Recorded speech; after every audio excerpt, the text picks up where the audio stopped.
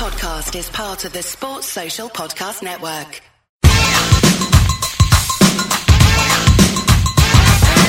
We're called Whistle, and this is true. We love to do the things that we're not supposed to do. We don't mean robbing, stealing, or mugging. In fact, don't take it seriously. We're only bugging. Hello, my name's Mark Webster. This is the Whistleblowers. Not long to go now, everybody. Test cricket must be around the corner. It is around the corner, isn't it? That's exciting. But, of course, there's also 14 months of playoffs. That will obviously be overlapping quite nicely with that as well. Here to discuss such matters is Dan Trelfer, who I just realised now I've just mentioned the playoffs and we're tragically nowhere near them. Yeah. And as a QPR, just one broad stroke to start with though, in terms of QPR's season, what we're reckoning? I think if you look at it from where we were at the start of the season, how many players we lost pre-season, I'm pretty happy. There's a lot of people very unhappy, but yes, good. Okay. Halfway, no disasters, good manager. We'll push on next season. You're warm, you're dry, you got your health. What more do anyone need that? Like, which thank God, Mr. Kevin Hunter Day is here as well to bring that homespun philosophy that he's always so good with. On the subject of the playoffs, is there a team in Scotland that isn't in the playoffs? It just seems really difficult. The one that got relegated. Really difficult not to get in the playoffs in Scotland. I took a friend of mine, he runs a local off licence, he's become a very dear friend. He's from Eritrea, he's obsessed with football. Took him to Palace on Saturday, and he loved the whole experience, especially the pub beforehand. Except about 20 to 3, he asked why the entire pub was going absolutely crackers. And I said, Final Whistle's just gone at Middlesbrough. He went, well, what? So I had to sit him down and explain the whole with a slide rule and a map. And that's what happened, why Brighton were... Nothing, it couldn't be better. That just was perfect. He took it very well. Kevin told me this earlier, and I said to Kevin, said, that's amazing, because I don't know about you, Dan, but I always take my tailor to the last game of the season. Yes, exactly, yeah. It's pretty much the same thing, isn't it, really? Yeah. I'm sure. He runs a very good off-licence. The first night we moved into our new house 2.5 years ago, he was a godsend, and he's been a godsend ever since. To be honest with you, when I come and visited your house, that was the first place I went into. Exactly. Yeah, well, I took advantage of him. He's clever because when he came to London, and he loves London, because let's say he was 16 when he came here, escaping the war in his own country. But he looked around this part of South London and thought, well, not everybody here wants 4 cans of lager for £1. So there's a little part of his shop which is quite nice up Market One and Belgian beer. It's pretty much only me. Upwardly mobile section there. It's pretty much only me and Ed who go in there, but still, he's doing quite nicely out of that. Exactly, yeah. In fact, I was keeping them afloat, very well to spot that niche. I was actually, this is true, I was away for 4 days recently, and on the third night he knocked on the door and asked if I was all right. He keeps going around seeing there's letters sticking out the letterbox and there's milk on the step. Well, I say milk. Empty wine bottles, obviously, is what I actually meant. Yeah. Anyone want to ask me about coaches and bottles? Well, I'm sure you have. I feel I don't like to normally draw attention to these things, but it was very interesting. I mean, it's very interesting anyway. The whole, I don't know, socio-economic thing. There's a very interesting piece by a journalist in the Guardian today saying about the history of the song Bubbles, about how it's a song for the underdog and it's a song for the poor and the dispossessed, and how it will seem a bit odd to sing that beautiful modern stadium. I will drop that immediately then. But yeah, I don't know, but you know, because Sky and the local media in London have made a big production number for the last 10 days about the move for the bowling ground, Upton Park. Whatever Martin Samuel I noticed on TV on Sunday saying it's Upton Park, it's not the bowling ground. I've got to be honest with you, I've done a few things, and I had the conversation with Johnny Owen about it, because he said, "What's the bowling ground?" I said, "That's the thing that won't be there anymore. Upton Park will be there still." He said, "It's an area, and there's the thing in the area, but of course you go to a generic area." You were there last night. To an outsider, it looked like it had ruined what should have been an amazing event, and it was difficult for Sky because Sky were trying to spin it as though it wasn't happening. David Sullivan, I thought his comments were very unfortunate about go and check that coach, there's no marks on it, it's an insurance scam. And basically I think that'll come out, stick an hammer on it, that'll come out. In the years to come nobody will remember it, but it tarnished it a little bit, and I think what happened is they simply underestimated the amount of people that would be there who didn't have tickets but wanted to be there anyway. Here's the point. I was physically there when it was happening, and I physically saw empty Stella bottle smacked a geezer on the side of the head Yeah. as it flew over the bus that the drunken idiot who threw it was trying to hit. And he's unlucky because if it had some in there, you would have leapt through the sky and caught it. Exactly. Grateful for small mercy. That's a new can't hit a cow's arse with a banjo, isn't it? Can't hit a massive bus with a bottle.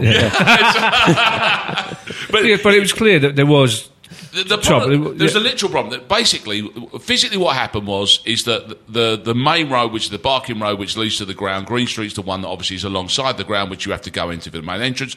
The Barking Road was open to traffic, except for the fact that there was probably 1,000 people on the Barking Road who had been there for hours and were drunk, and most of whom weren't going to get into the game because that was there. But they were at the Bobby Moore statue and celebrating.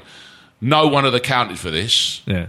Not least of all the authorities, and not least of all Manchester United. Or no one had a conversation in which...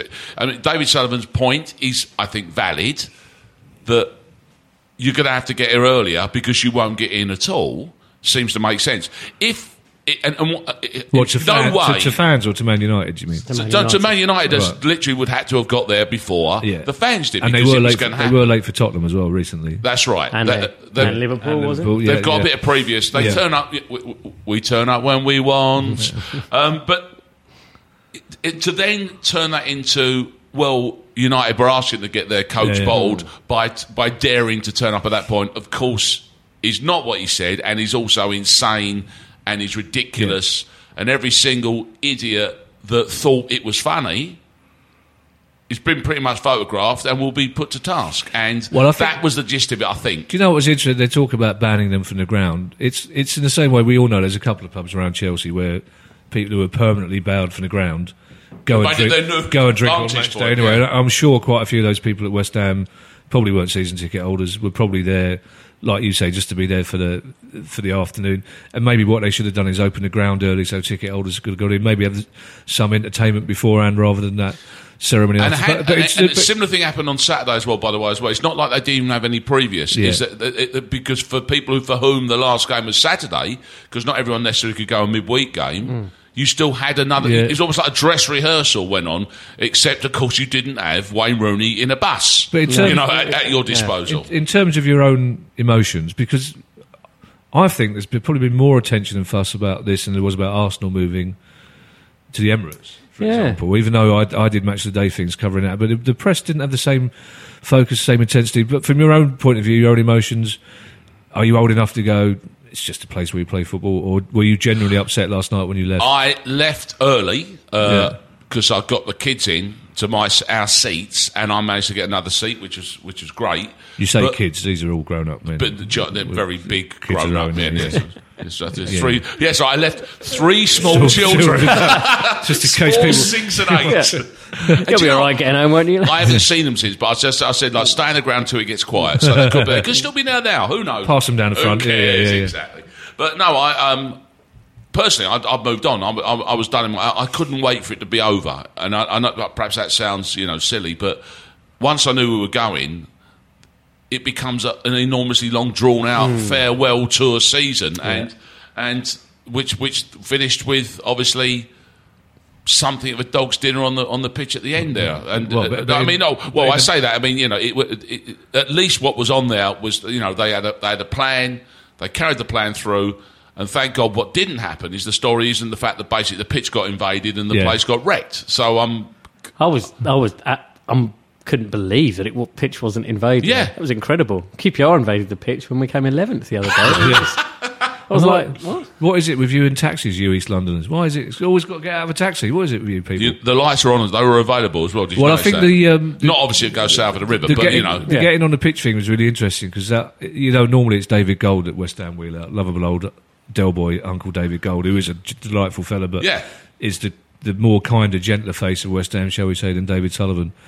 But for the last week, David Sullivan... They are a yin and a yang. They are the good cop, bad cop. But for the last week, David Sullivan's been on pretty much every broadcast outlet saying if you so much as step a foot on that pitch...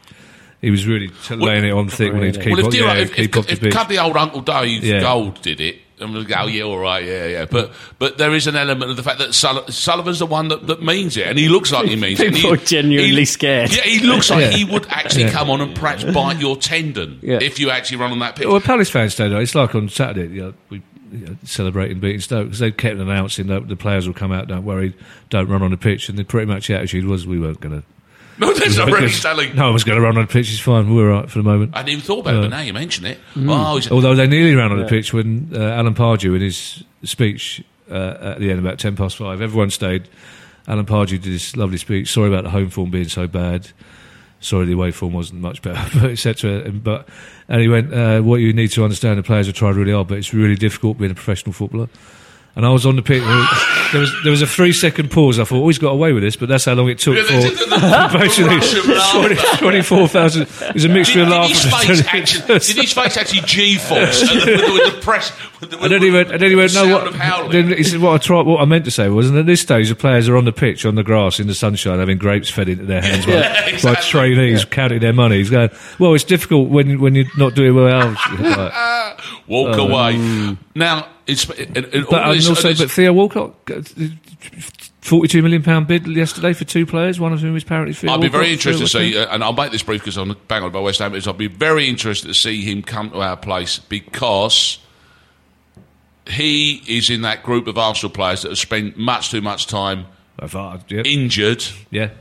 And we'll be interested to see whether he can come and play 5 years and he misses 6 games, and then whether that means Arsenal will have to look at themselves because we as we see it, Danny Welbeck's doing 9 months again in stir for bending his knee a bit, and it's the weirdest setup. Anyway, Bonhomie, fun that's going on.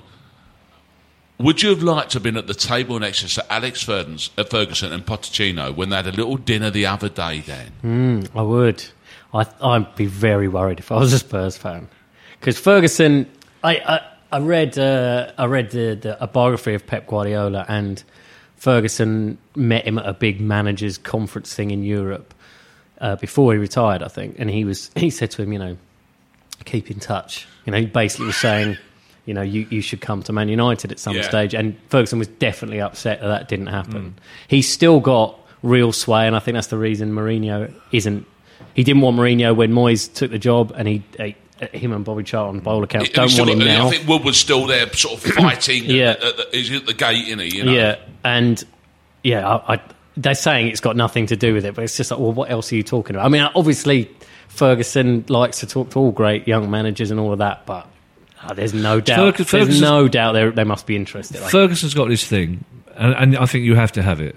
Is that he's convinced that Man United are the biggest club in the world, and he's not far, swaying, and he's not far short. Yeah. Let's be fair. Let's be dispassionate about this. And he can't understand why, to Guardiola, for example, why would anybody choose to go to Man City when they could go to Man United? And the thing is.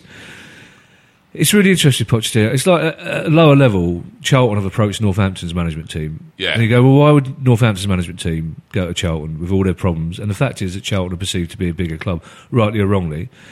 Pochettino is a perfect fit for United. If Mourinho went to United, which I'd be my choice, but if Mourinho goes to United, 2 years, top whack. Yeah. Even if they win the Premier League twice, he's there 2 years top whack. Pochettino goes in there. Well, previous certainly says that, doesn't it? Obviously, but Pochettino goes in there 15 years. Alex Ferguson, but because he's a kid. Yeah, and also Pochettino's forward thinking. His teams are full of energy, they're full of goals. But why, as a Tottenham fan, you'd think, why on earth would Pochettino want to leave? Something seems about to happen at Tottenham. It seems to be that might not happen with Pochettino. Do you know the one thing Tottenham is they won't ever be Manchester United. They won't, but nor are Manchester United at the moment, to be perfectly honest.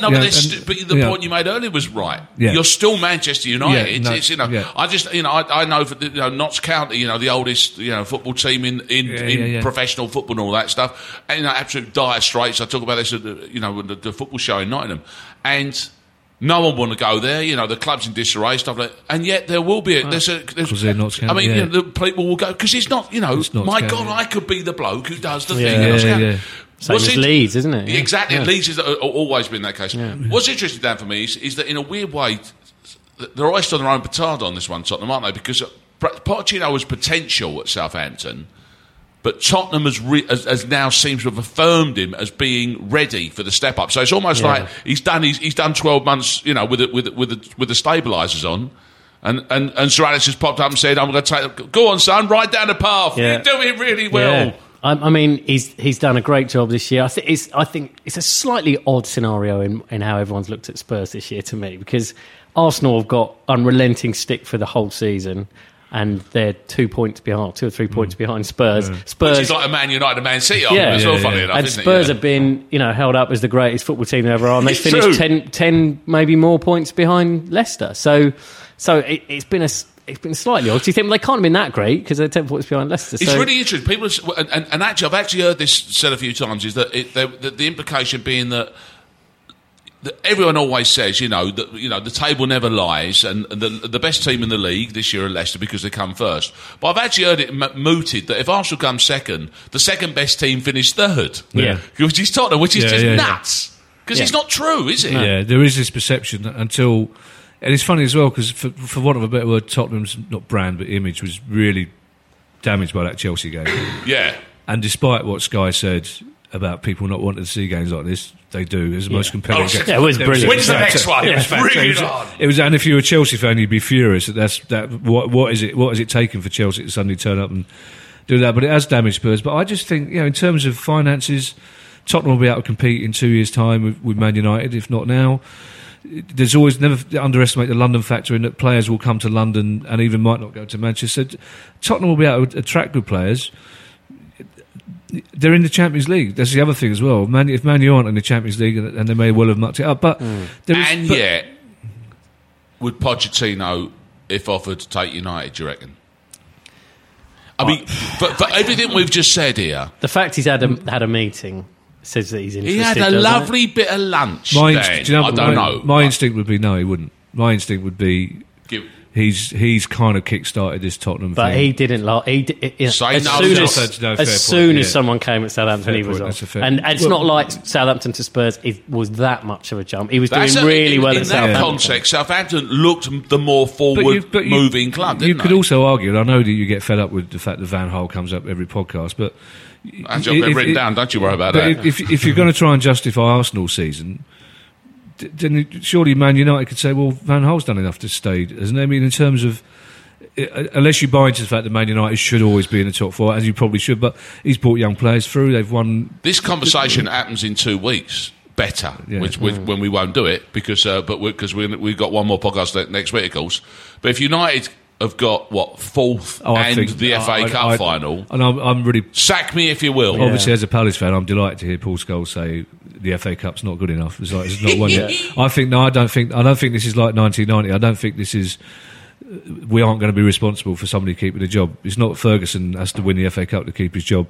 I think if Van Gaal finishes fourth and wins the FA Cup, he's gone anyway. Which is ironic, and not least which is because, of course, the other name that we haven't mentioned, of course, is Mourinho's probably still is relatively shoed in.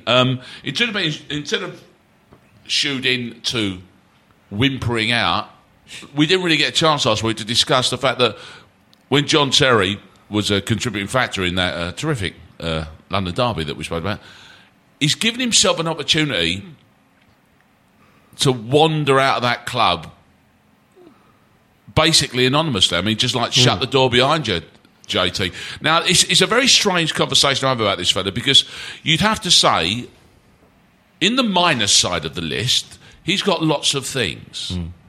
On the plus side, I want to nick a quote that James Ollie in the Evening Standard nicked as well, or borrowed, or used in the Standard in discussing this very topic, because I think Rio Ferdinand sums it up perfectly. And he lifted this from his book. He says, just because we no longer get on, it doesn't mean I've lost my admiration for him as a footballer. And there lies surely the dichotomy in this one. I've said this time and time again. If you go to Chelsea, you work at Chelsea, you talk to people who work at Chelsea, they love him. They love John Terry.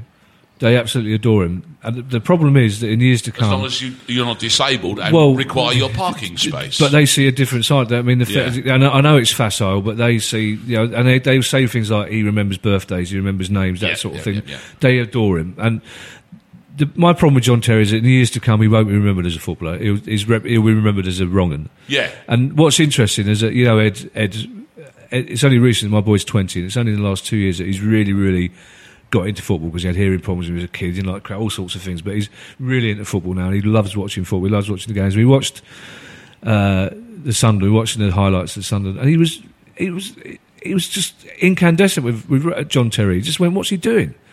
Why is he doing? What's he doing with those tackles? Why is he?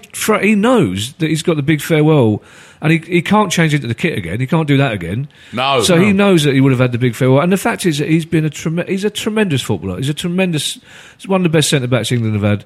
Arguably, could still be in the England squad as far as I'm concerned. Yeah. Without a doubt, Chelsea will tell you that whatever they think of him as a person, as a player, and as a leader, whatever that means, a leader, I don't know.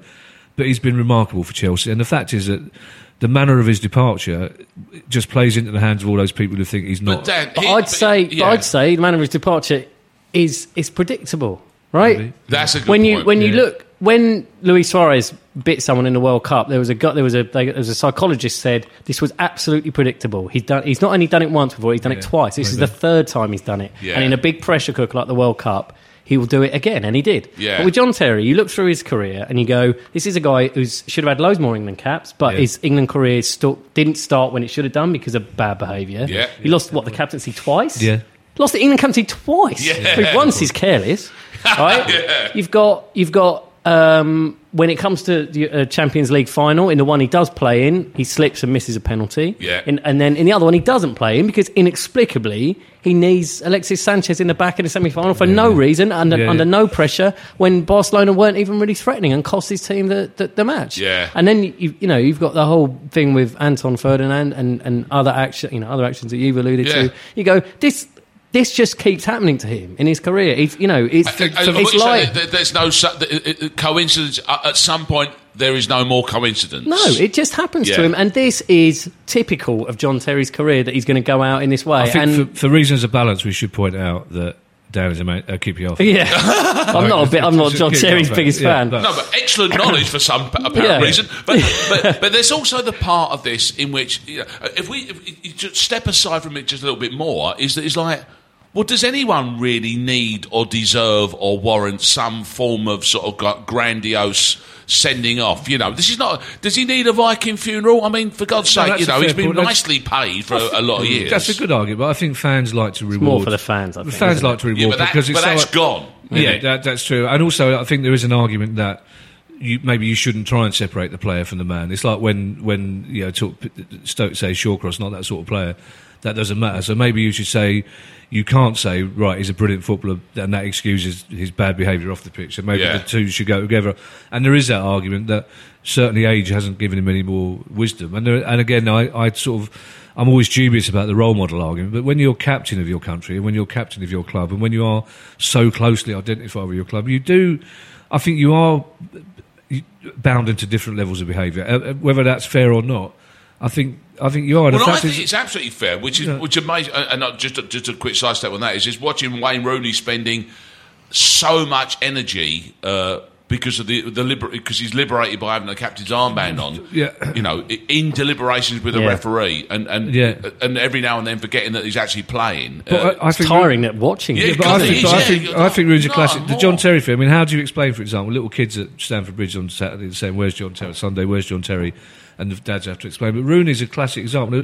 There were a couple of times last night, in fact, even the West Ham game, when you looked at Rooney. And Rooney 5 years ago, you'd go, right, he's going to be off in 2 minutes. Yes. But you could see in the last year or so, whether it's maturity, whether it's Van Gaal, but you could see him restraining himself. You could see it was twice last night you thought he's going to rake somebody's studs down the corner flag. Down the corner flag, and he didn't.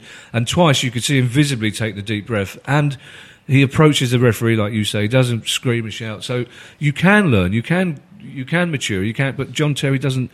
And it is. I do think it's a shame that Terry will be remembered more for his off the pitch behaviour. Who gets?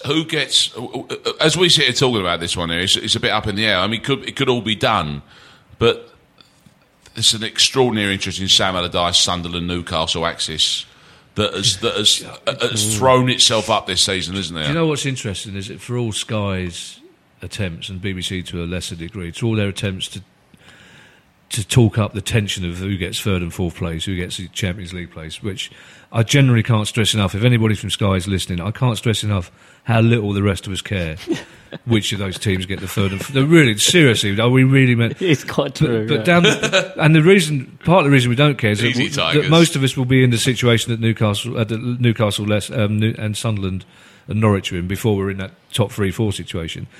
But that's fascinating down the bottom. And what's interesting with Newcastle as well, I watched the Palace Newcastle game in Berlin, which is difficult, just for various cheap beer reasons. But Newcastle, every pub, I'm sure. At the end of that game, and there are Newcastle fans in the pub in Berlin that were with us. There was more of us than them, so there you go. But at the end of that game, it looked like Newcastle were done and dusted. It looked like Benitez had worked a miracle. But then the Villa game, just out of nowhere, they just reverted to type. Well, that was was the headlines written down, wasn't it? Is that Benitez was the Messiah. Allardyce had one throw of the dice, too many, and you couldn't believe it, could you? No, it's amazing.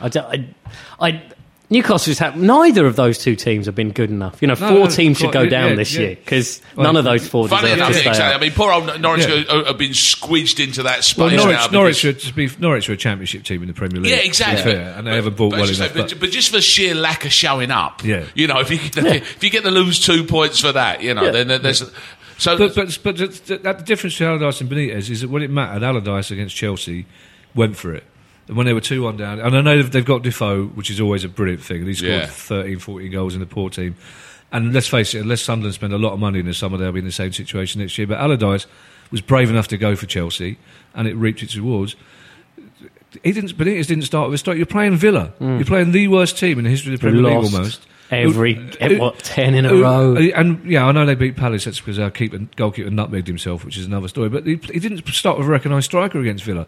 At no stage in that game they were there for the taking. It's a good point. But how could they regress so much in a week? Yeah, exactly. Because and especially because, of course, as I say, suddenly he looked like a man who goes.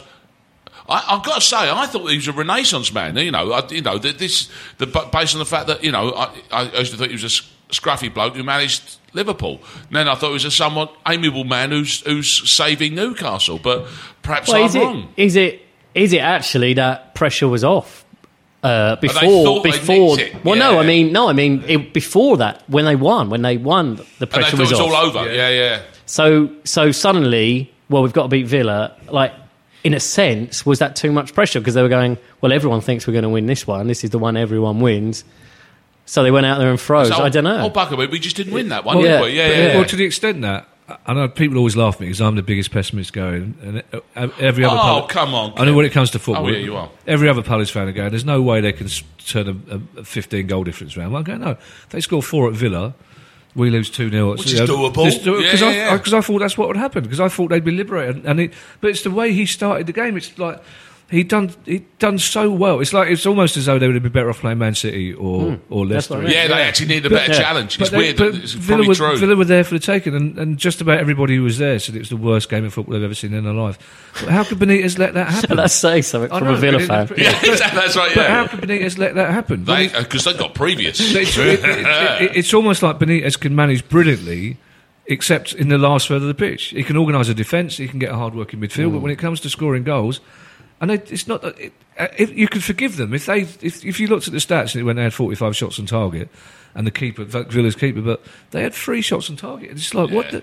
And all those Newcastle fans who made the mistake of celebrating. But the thing is, as well, we were recording this just before the Sunderland Everton game. Yes, I wouldn't guarantee Sunderland beating Everton because Everton aren't as bad as they were against Leicester. Everton just, for some reason, froze in the spotlight. Do you know what's going to be really interesting to listen to this is listen to our speculation about something that's already happened. But it's not happening.